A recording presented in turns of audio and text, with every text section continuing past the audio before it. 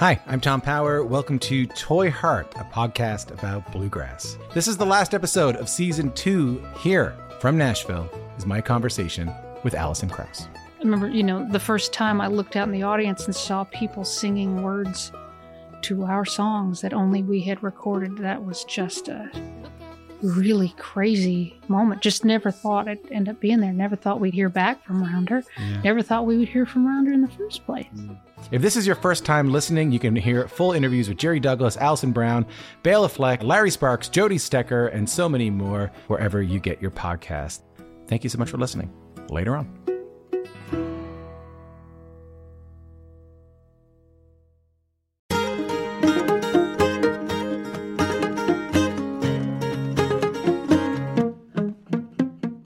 Oh, hi there, and welcome to Basic Folk. I'm your host, Cindy Howes. This is a podcast where we have honest conversations with folk musicians. Very happy that you have discovered us, that you've stumbled upon us, because today we are in for a real treat. We get to talk to the legend herself, Susan Warner, on Basic Folk.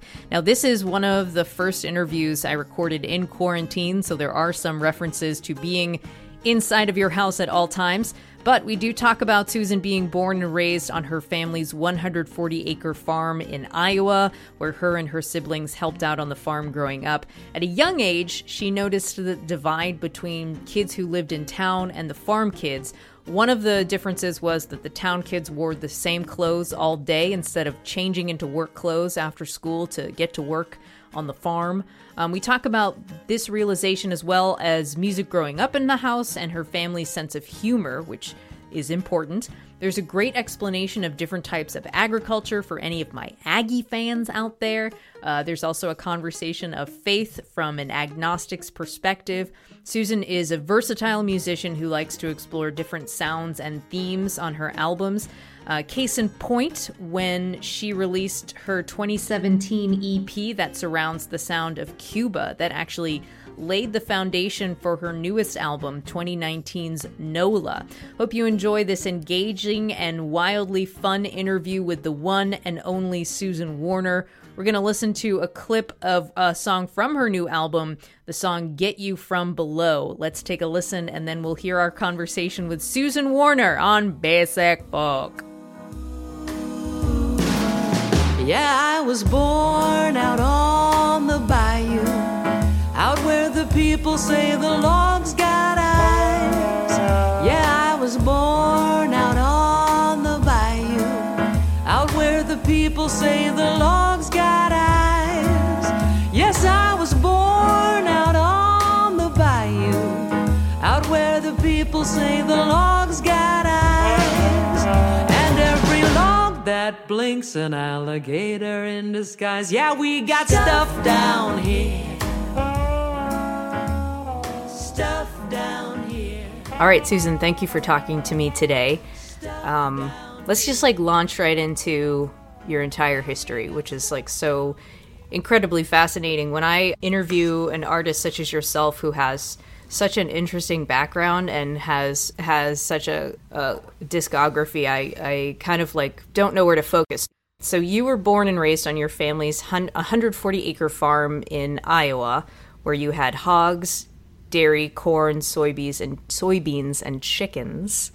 Can you set the scene for what your upbringing was like? I think you're missing 2 rabbits and a horse. What kind of rabbits? I think they were they were Belgian or something. They had some special funny name. Were they big? Yeah, they were big and fluffy. They were pets, they weren't meat rabbits, though I did know people who grew meat rabbits. That's tough. That's tough, especially for the rabbits. I did grow up on a working farm and about an hour west of Dubuque. And my parents still live an hour west of Dubuque, and they still own the land. And I think for those of us that grew up on farms, 2 things go on. Some of us are a little restless, thinking, oh, we're missing out on everything, everywhere else in the world. But then there comes a point where you kind of appreciate the good fortune of growing up with plenty of space. And growing up on a farm where pretty much everybody had a quarter mile to themselves. It was like having your own state park. You had, to ride up and down the gravel roads with so little traffic. And I mean, one of my memories from childhood is being on the bicycle and chasing a cloud shadow from the hill on the south, about a quarter mile south of the farm, to the hill to the north, about a quarter mile north of the farm. And taking our bicycles, me and my brother and my sister, going up to the top of the hill in the south, watching a cloud come from the south in the summer, the breeze from the south, seeing the cloud shadow come up the road from the south, and then trying to ride and stay in the cloud shadow as the cloud moved north with the breeze. I think that sense of space and playing with the elements remains really, I just really cherish that kind of memory and having that kind of landscape as a friend and a companion. And for my cousins who are raising their kids that way, and so many of my friends out in Iowa and Nebraska, where there's enough space, it's really a gift. And so I finally allowed it to show up in my songwriting, and we'll talk more about that, I guess, when we get to that project. Oh, I love that. Yeah. I'm sure that you all had farm chores. You had, was it 5 or 6 siblings? Yeah, 6 of us. And yes. Surrounded by farms in the area. I want to know about like how comfortable you are with being dirty, because I imagine when you were a kid, being dirty was just a part of everyday life, and maybe how that translates into your adult life. I don't know if I'd use the word dirty. I mean, it was sort of an outdoor way of life, right? But I did notice, I remember when I was like in 3rd grade, one of the girls in my class had a birthday party. And I remember we went to her house after school, and they all kept the same clothes on after school. City kids kept the same clothes on. Whereas we went home and we would change clothes because your town clothes, your school clothes were nice. That was big to me, like recognizing, oh, not everybody lives like this. And I don't know if the word dirty came up, but there was this word of like, oh, right, they don't have to do things outside. They don't have to do chores. And this class realization, right, that happens to every kid at a certain point. Oh, some people live differently. But yeah, I did have chores, and I think the lowest was picking up rocks. Like we would walk through the field and pick up rocks so my dad's plow blade didn't break on the rocks. And when you're picking up rocks, I just have to say, you just feel like, you're just not so special. Like somehow everyone's overqualified for this particular job. And I think that's one thing that growing up on a working farm gives you is a sense of almost anything is easier than this. Almost anything is easier than this. So people say, oh, you're busy, you work a lot. I'm like, I'm happy to work a lot. I mean, this is what they call, being a musician is what they call indoor work with good lighting. I saw my parents work hard. I saw them milk twice a day. I saw all of this and did this. And my life is a piece of cake compared to that. So let's talk about music and the family. Your family was quite musical, so I'm wondering how everybody came to appreciate music and how that practice looked like in your house. Hey, thanks for asking about that. I feel really fortunate that my parents did value music. There were plenty of farm families who felt like that would be an indulgence. But my mother sings like a bird. She still does. And the fact they encourage their kids to learn instruments, and we all would harmonize together in the car. When country music historians talk about blood harmony between the Carter family and the Lewin brothers and such, my family still has that blood harmony. We sing together at the holidays and can harmonize spontaneously. I thought all families did that when I was little. I didn't know any different until I was about 5 or 6 or 7 and realized, oh, other families don't do this. It's one of the reasons I feel such affection for country music, because there is this sense in country music that music is something you do to entertain yourself in the middle of nowhere, and that it brings people together who maybe live far apart, and that there's a family affection component to it. So those are really treasured memories of mine, as everybody in the Pontiac Bonneville with rear-wheel drive, going through the snow to my grandparents' farm, and everybody singing. I think that's what you asked me, yeah? Yes. And wondering how that particular experience maybe affects you as a musician today. Yeah, I still see music as a very social thing, meaning let it bring us together. I like to sing with the audience. I invite the audience to sing. You know, when I started out being a singer-songwriter, I thought this was kind of cheesy, the whole Pete Seeger thing. You know, what is this?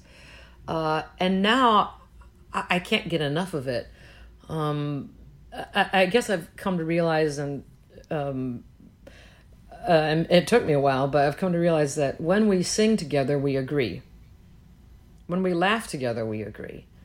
And that agreement is one of the most wonderful things, one of the most wonderful feelings we can have. I don't know if maybe politics changed or how we work changed, that we've become more isolated, but agreement is a rare and wonderful thing. And if singing and music and laughing can do that, wow, that's a superpower. It's really a superpower. And we just can't get enough of it. Well, speaking of laughing, your family is also very funny, I read. It's part of your identity to be a funny family. How do you approach humor, and did it come to you naturally? Did you feel encouraged to be funny? For a lot of us, I think our first audiences were our parents. If one of your parents thought you were charming, right? If one of your parents really just delighted in you, you might find yourself finding ways to delight them and entertaining them, whether that's singing or telling jokes. My father's quite a joke teller and quite a storyteller. And I had a brother who passed away a few years ago. He was a stand-up comic, and he was so gifted. He was so funny and had timing and was able to stand in front of people just fearlessly. And I learned a lot from him. He was an older brother.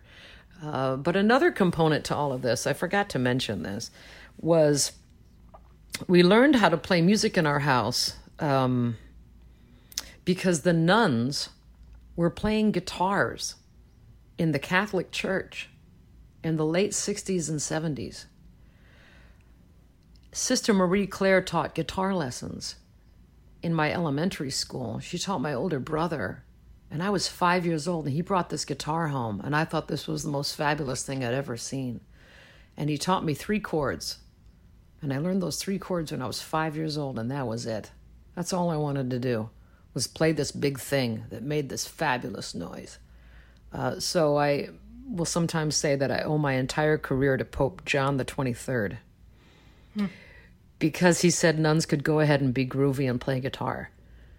And I think that had an effect on a lot of us. I think a lot of the folk music tradition comes from people playing guitar in the Catholic Church. It was okay to do that. That was a revolution.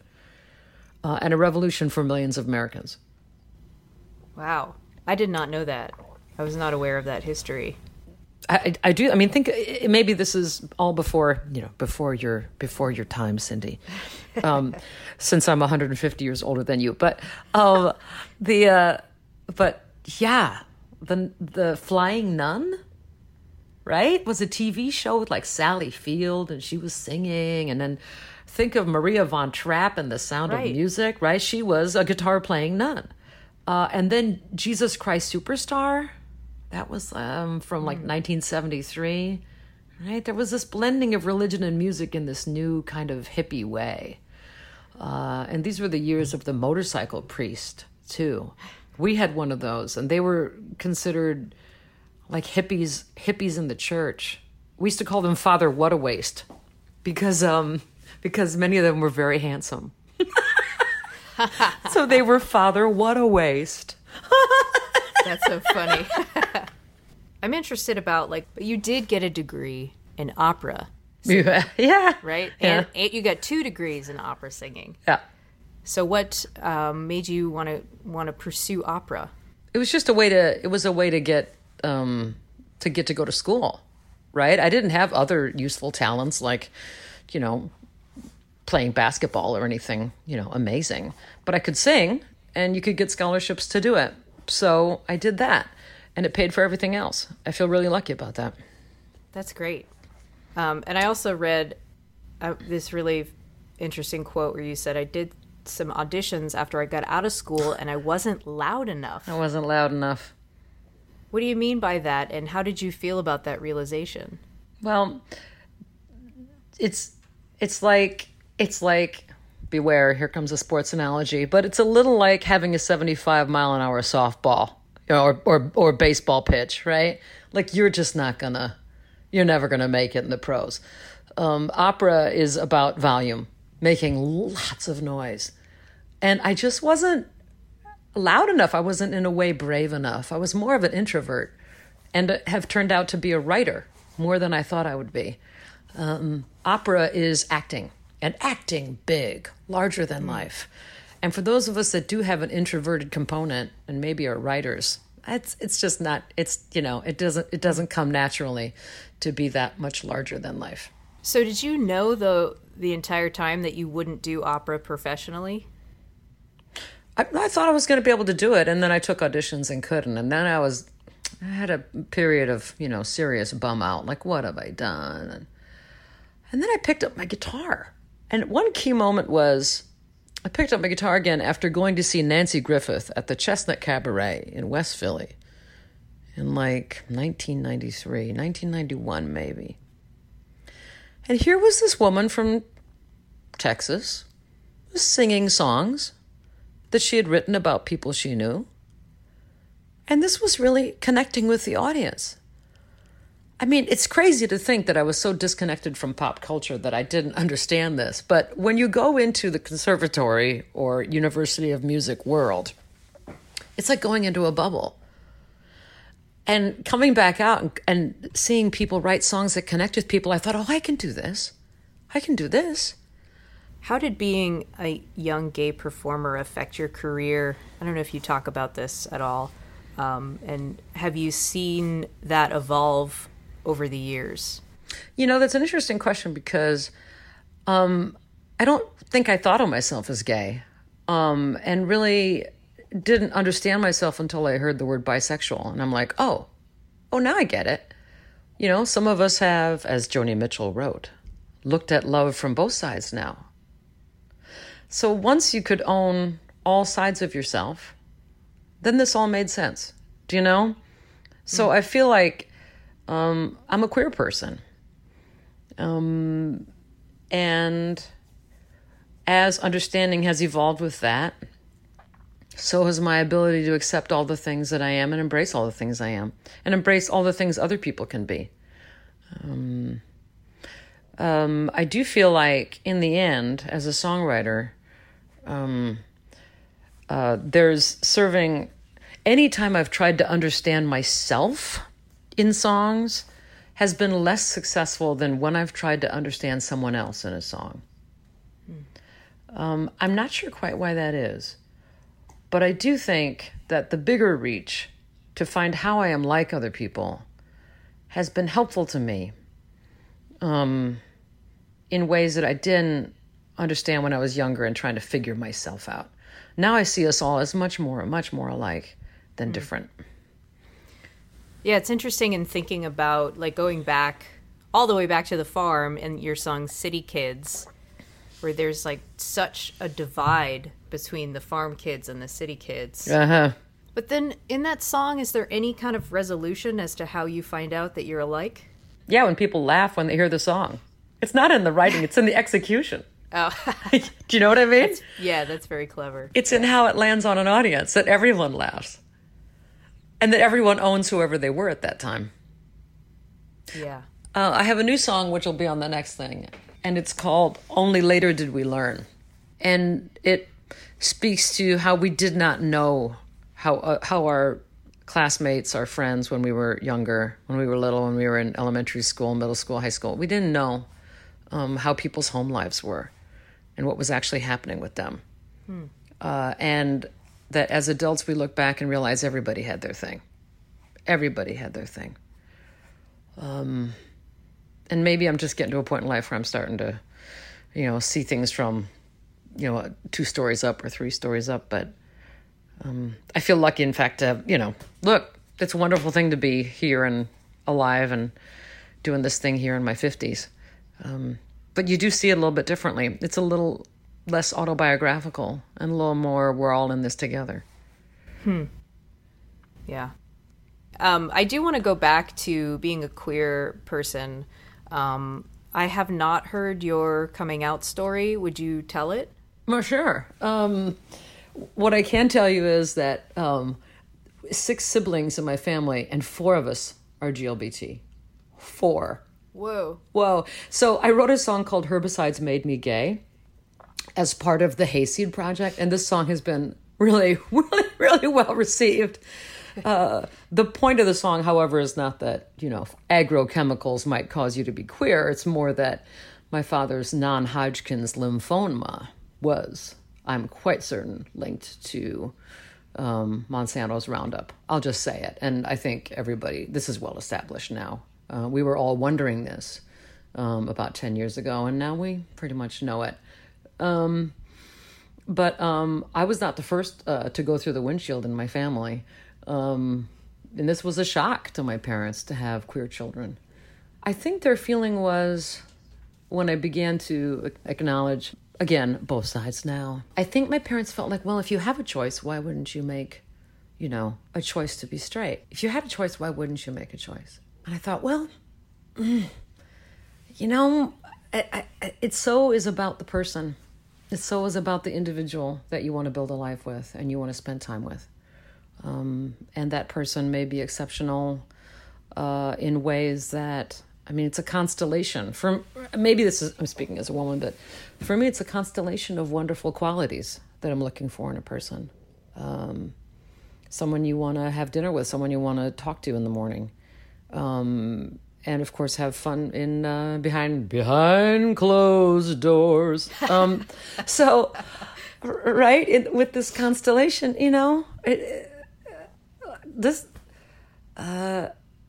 I think to let it have its room. I think that's been the biggest thing for me, is to allow myself to have room, and for my parents to over time understand, to allow their children to be themselves, all of themselves, and that parents are not uniquely responsible for their children becoming their children in good ways or bad ways. Right. Lots of room. And they have changed their perspective over time. 4 children coming out to them seems like they would have to.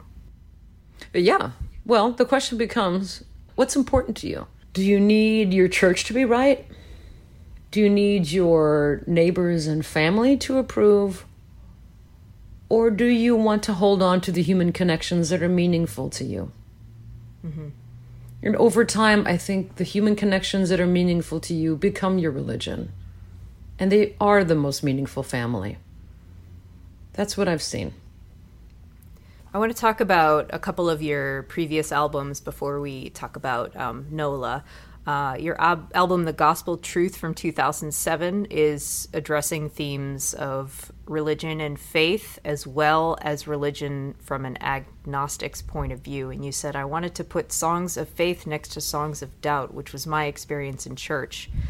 How did making that album and presenting it to those who don't share your views, and also presenting it to those who do share your views, change your perspective on faith and people? Let me tell you one story about this project. So I think as I began to really reckon with myself as a queer person, and the fact that our country would use queerness as a weapon, political weapon, as some people will remember the 2004 election, the whole Defense of Marriage Act. There was a great nastiness in this country around 2003, 2004, that election, and using queer people as a wedge of sorts. And that was hard to see churches using that as a weapon. And I started to work through my attachment to the church that raised me and my gratitude to the church that raised me. And as I said earlier, where I learned how to play guitar, right? I mean, the nuns were politically aware people who were going to Nicaragua and El Salvador. They saw the suffering there. They took action to lessen that suffering. And they also played guitars and were warm and funny people. But also the Catholic Church was condemning queer people. And to try to put all this together, I started writing these songs of faith and doubt and questions and humor too. So I wrote these songs and I brought them to my manager at the time and I said, I think I'm going to do some kind of gospel project that is not gospel. And he said, well, who's going to buy this? And I thought at that point, you know what? I think I need a new manager. And it was a moment as an artist where you say, I need to do this, whether this is going to be commercially successful or not. I need to do this. And I put this record out, and the response was so wonderful and so gratifying because I wasn't the only one who had these questions, who has tried to put these things together. I heard from people who could not get divorced because the Catholic Church would not allow them to get divorced. I had conversations with people who, with Black folks who felt like they had always been shown an image of God that was a white guy. What if God was Oprah Winfrey? Do you know? What if God looked like Oprah Winfrey? There's something I had never thought about. The pictures of Jesus on the wall with the beard. Is Jesus Dan Fogelberg? You know, who is Jesus? Anyway, this project was so well received in most parts of the country, and also some other parts of the country, people got up and walked out. And that was challenging to my desire as an entertainer to, you know, bring people together. This was counter to my impulse to please and delight people. And at the same time, this needed doing. One other piece about this project is I wrote a song called Did Trouble Me, which was very much a song inspired by rereading some of the New Testament while writing these songs, because I wanted to appropriate some of the language into some of the songs. And this song I wrote went out into the world on this record and got picked up by Tom Jones. As in, what's new Pussycat Tom Jones? As in, it's not unusual Tom Jones. And he sang it on a gospel album called Praise and Blame. Wow. And that cut bought me my minivan. And so I have come to believe in God after this entire project. And I now believe that God is Tom Jones.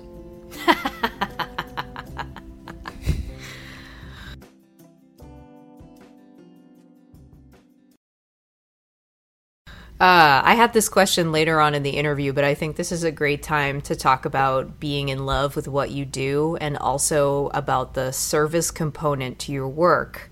And in hearing about you talk about the gospel truth, it is just so clear that that is your mission. And can you talk about keeping your integrity intact throughout your career, the challenges faced there? Integrity. Oh man, I hope I have integrity. I mean, I hope so. I've tried to maintain that, and tried to do things that things belong together. Songs belong together on a project, and also to be emotionally honest with the writing and the message of things and the curiosity about things. Even in the travel logs, An American in Havana project, where I went to Cuba 3 times and wrote songs after being in Cuba. I'm trying to be honest about all of that, not a romantic about Cuba being this, fabulous, wonderful wonderland, but being honest about, Cuba doesn't really work. Economically, it doesn't work. And telling all sides of New Orleans as I could see them in last year's New Orleans project. Maybe I feel like a record isn't really done and doesn't have integrity until I've written enough songs to get someplace I didn't know I was going to get to a message that was a surprise, to get to a place I didn't know I was going to stumble upon while doing the writing. It's like an archaeologist maybe who keeps digging until they find something they did not expect in the dig. And that's when you went deep enough to have something new to bring. Otherwise, you're just kind of a tourist, right? You're just a visitor in every world. in every musical world and in every theme. But if you dig far enough that, you find that something in yourself is challenged, or you yourself emotionally are at risk in this material, there's something there. If you put yourself at risk, you probably put somebody else at risk if you're really at risk. With this country project I'm working on, I think being honest about the affection I feel for how I grew up, and also difficulties of how I grew up in the countryside and what that means to live apart from other people like rural people do. This stuff has been the heart of it. I mean, I thought I was going to have fun with fiddles. I thought it was going to be, and it is, right? To have a good time musically is 90% of the work. It really is. Show people a good time for 90%, and 10% break their hearts and your own. And in my shows, live shows, I try to do 2 up-tempos to 1 heartbreaker. You got to earn that. To me, you really got to earn it if you're going to go there and pry up the floorboards, right? Kick somebody in the chest, kick yourself in the chest. Well, I think that's also a pretty good way to approach life, to approach this thing that we're going through right now. Social distancing and COVID-19. It's very serious, and it's very sad, and it's very scary, but you can't live your life thinking about it all the time. You'll just drive yourself crazy. That's a good ratio. Well, and I think the connection some of us are having, most of us maybe are having with our friends and family on the phone, a lot of us are looking for someone to point out the absurdity of it. And that's where humor comes in. A friend of mine was at the grocery store, and she was in line, and someone said to her, "Oh, you can go ahead." And she was like, "Oh, great. Hey, that's really nice of you." And he said, "Well, it's senior hours." And she doesn't see herself as a 65-year-old, right? But when someone does that, oh, right. I think the absurdity of things is a relief. So I think you're right on with that, Cindy. We need to lighten up from time to time, where we won't be able to get through this with our personalities intact. Well, listen, our next topic is completely lighthearted, agriculture. I have a lot of Aggie fans listening, so let's talk about farming. For those who don't know, can you talk about how your family ran the farm? You mentioned that things changed for them around 1975 when everything went industrial and chemical. Let me mention something that I did learn from my folks that I think is really a takeaway lesson for all your pals who are in farming and agriculture and looking to do more of it. The reason my parents didn't go broke is because they fixed everything. They bought nothing new. Nothing. In the days when people bought new fabulous combines and fabulous tractors with cabs and new trucks, no. Thrift was everything. You would never take on debt if you didn't have to. And what you could fix yourself, you would fix yourself. And I think that's what's going to set aside and enable some of our friends' ag operations to make it. Is, can you figure out how to keep it running on the lowest possible, the skinniest possible budget? Because if you can do that, you don't take on debt. Those qualities of thrift and industry, as my parents talked about them, those are the hallmarks of farmers. Farmers are not the most flamboyant people. They're really not, My dad, he just won't buy a new car. And I told him, I'm like, "Dad, you can buy a new car now, You're 86, you can have a new car." And he's like, "No, I just bought new tires on that one." The thrift is actually a point of pride. I think that quality, you're just talking about this unusual time here with COVID-19 and the economic challenges many of us face. I think these qualities may come back, some of these, of being able to fix it yourself, of not spending too much, of the delights of things you have around the house instead of the new, the fascination with the new and the next. I see. Yeah, I like that. I hope that is true, because I've been around families who will go to Costco and they'll buy 3 extra pairs of socks that they don't need, that they give to their kids, and they have all this extra food, and it kind of never made sense to me to begin with. So, I mean, it would take a pandemic, perhaps. And now we have one. And now we have one. Yeah, I have been thinking about the after effects of this and how, you know, things are never going to be the same, and what the positives might be coming out of it. I think we will enjoy human company again. And I've been talking to various people about what music might mean on the other side of this. And the general sense I have, and I'm getting even more convinced of it with each day, is how much we're all going to enjoy being in a room together, in a show, at a show, and singing. So maybe you saw this news item go by, Cindy, but there was a choir in Washington where so many of the choir members who sang together not more than 2 weeks ago, many of them now have been diagnosed with COVID. And it's because when we sing together, we throw a lot of wind. And when we throw a lot of wind, we throw a lot of everything else, right? So singing together is something we're not going to be doing for a while. But the joy of singing next to other people, the joy of laughing with someone who is right next to you, I think these delights are going to come roaring back because they help us to feel safe, calm, connected, and all in this together. I think it's going to be a new golden age for music making. I really do. I'm convinced of it.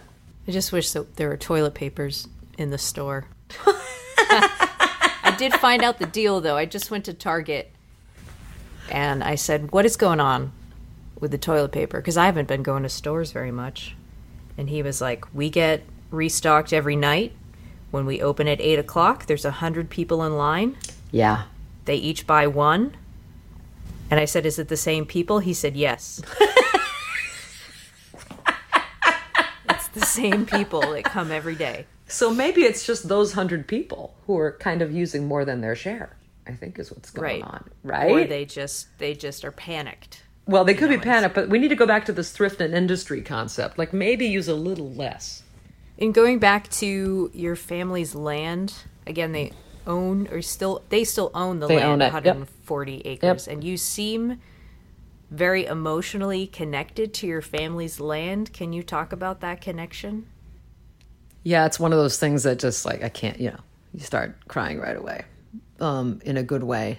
That horizon line with the windmill 2 miles west and the lights of Cedar Rapids to the south at night, being able to see the radio tower to the northwest, the radio tower in town, even on a cloudy night, able to see the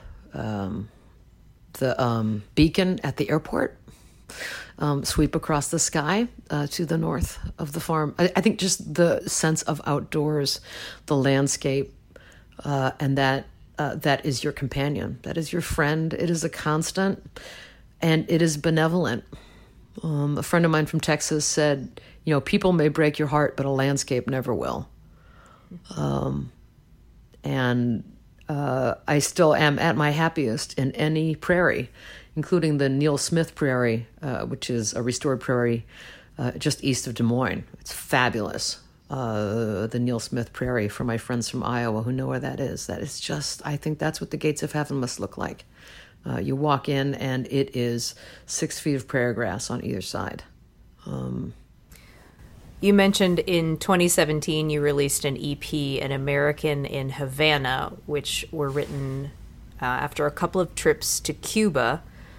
And a couple of things there. I'm interested in how those trips changed the way that you play music, and is it a coincidence that your next project was all about New Orleans and how the two might be connected?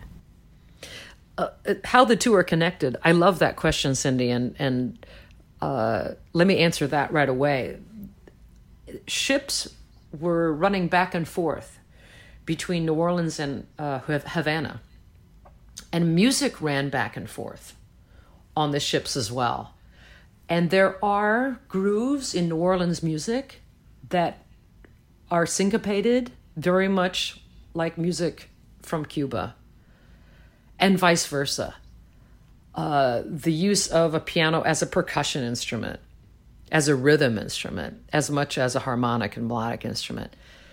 That stuff is fascinating to me. I have a degree in music history, and I thought it would be about like which Schubert piano quintet is this. That's not half as fun as this stuff is, right? And these things belong to us. New Orleans is American music, and Cuba is right.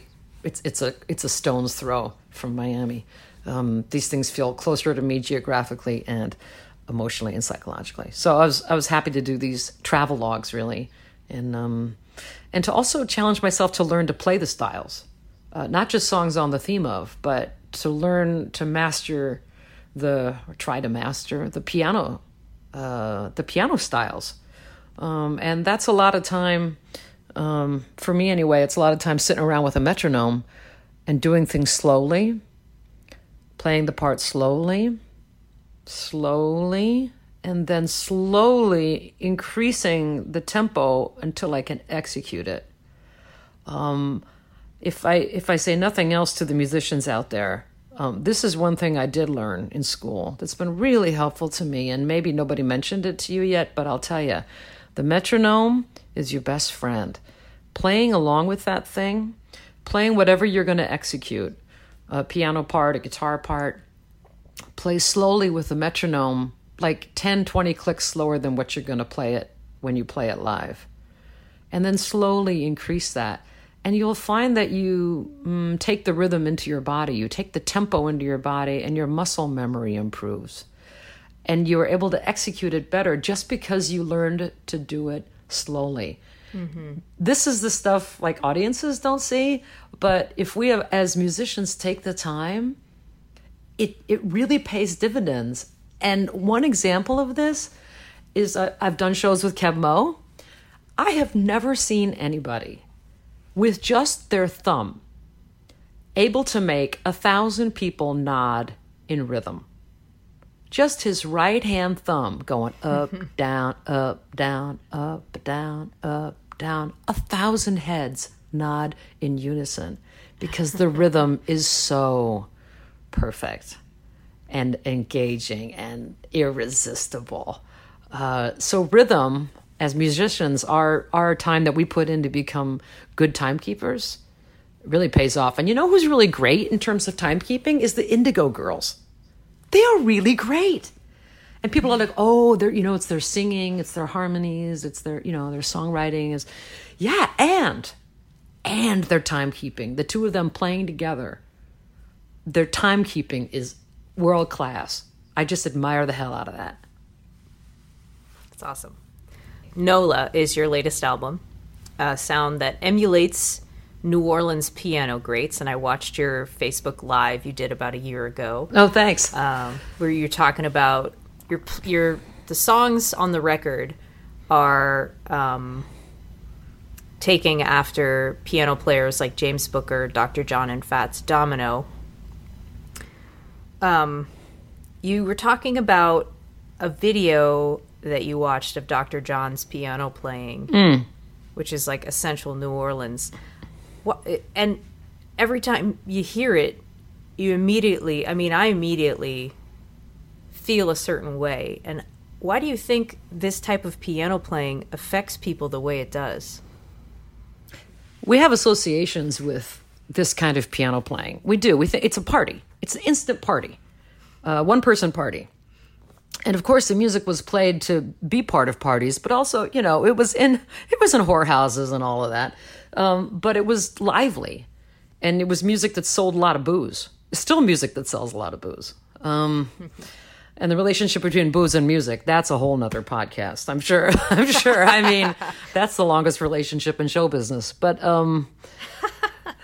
somehow the fun of this music, I think people hear it and they know they're going to have a good time. They're going to relax into something that is rhythmic, really, before and after everything. Its essential quality is it is timekeeping. It's your foot tapping on the floor. And that invites, I think, a lot of people in to that song, whatever the song's going to be about. As soon as they hear that groove, we have a lot of buy-in from our fellow Americans that this is going to be a good time and this is going to be 3.5 minutes well spent. Does that make sense? Totally. Yes. It invites people in. Oh, yeah. One thing to mention is Harry Connick Sr., I don't know if you know this story. Harry Connick Sr. was the district attorney in New Orleans. And there was a piano player with a bit of a substance abuse problem. And his name was James Booker.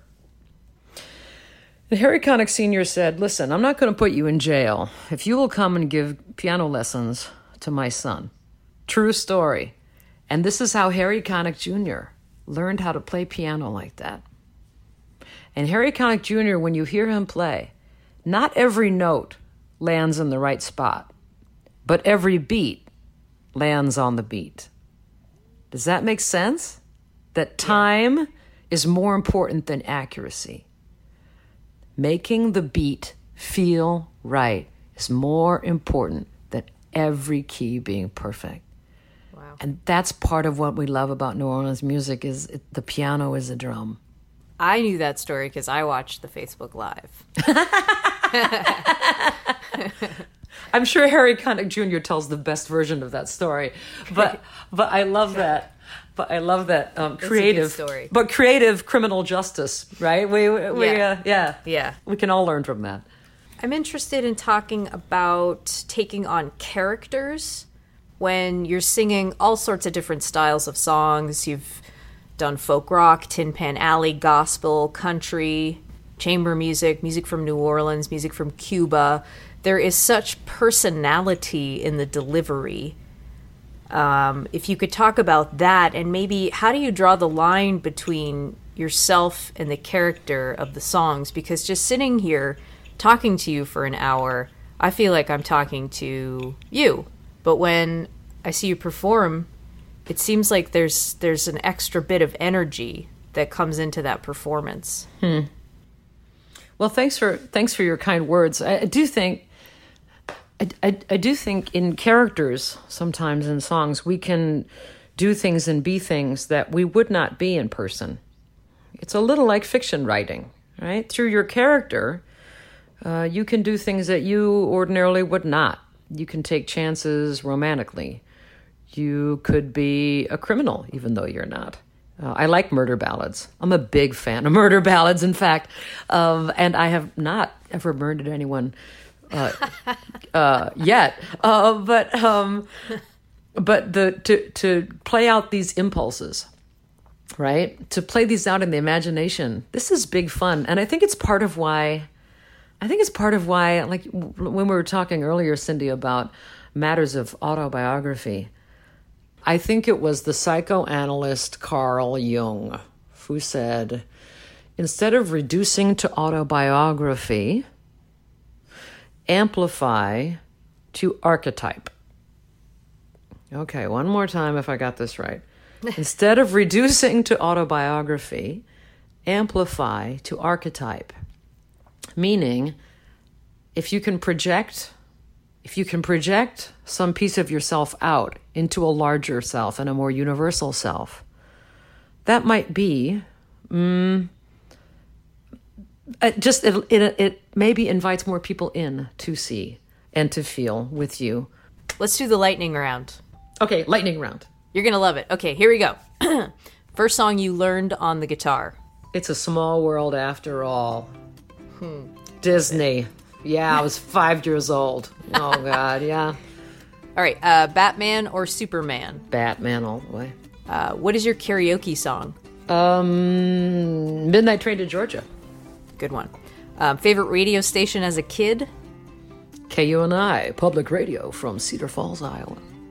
Okay, dogs or cats? Dogs. What is your coffee order? Oh, man. Pour over blonde at Starbucks. That's okay. I know, seriously. That's it, yeah. No, that's it. Your face looked like you had something else to say. Well, I love coffee from my pals down at Old Bisbee Roasters in Bisbee, Arizona. So I just want to give a shout out because that is the best coffee in the United States. Old Bisbee Roasters, Bisbee, nice. Arizona. First album you bought with your own money? Foreigner. First concert? foreigner. Last book you read.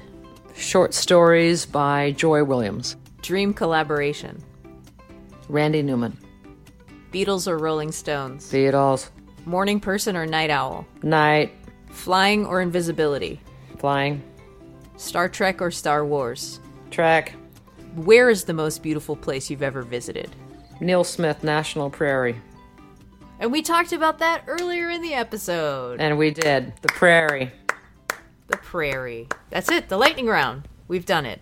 Cindy, this was such a big, fun thing to do. I so appreciate you finding me and talking with me. And I hope this has been enjoyable to your listeners and encouraging for all of your listeners who make music to keep making music. Because when we make music, we make sense, right? We make sense to ourselves and maybe we make sense to others. Love it. Thank you so much. I really appreciate it. It's been wonderful. Basic Folk produced by Laura McCarthy this week, as well as our producer Adam Corey. Give a shout out to him as well. Thanks to our business manager Lindsay Myers. Alex Stanton of Townspeople does our music. Basic Folk is part of the Pantheon Podcast Network. I'm your host, Cindy Howes. Thanks so much for listening this week, and if you liked it, you can share the link wherever you found this podcast. You can also go to my website, cindyhowes.net, check out show notes and all that. And we will talk to you later. Okay, bye.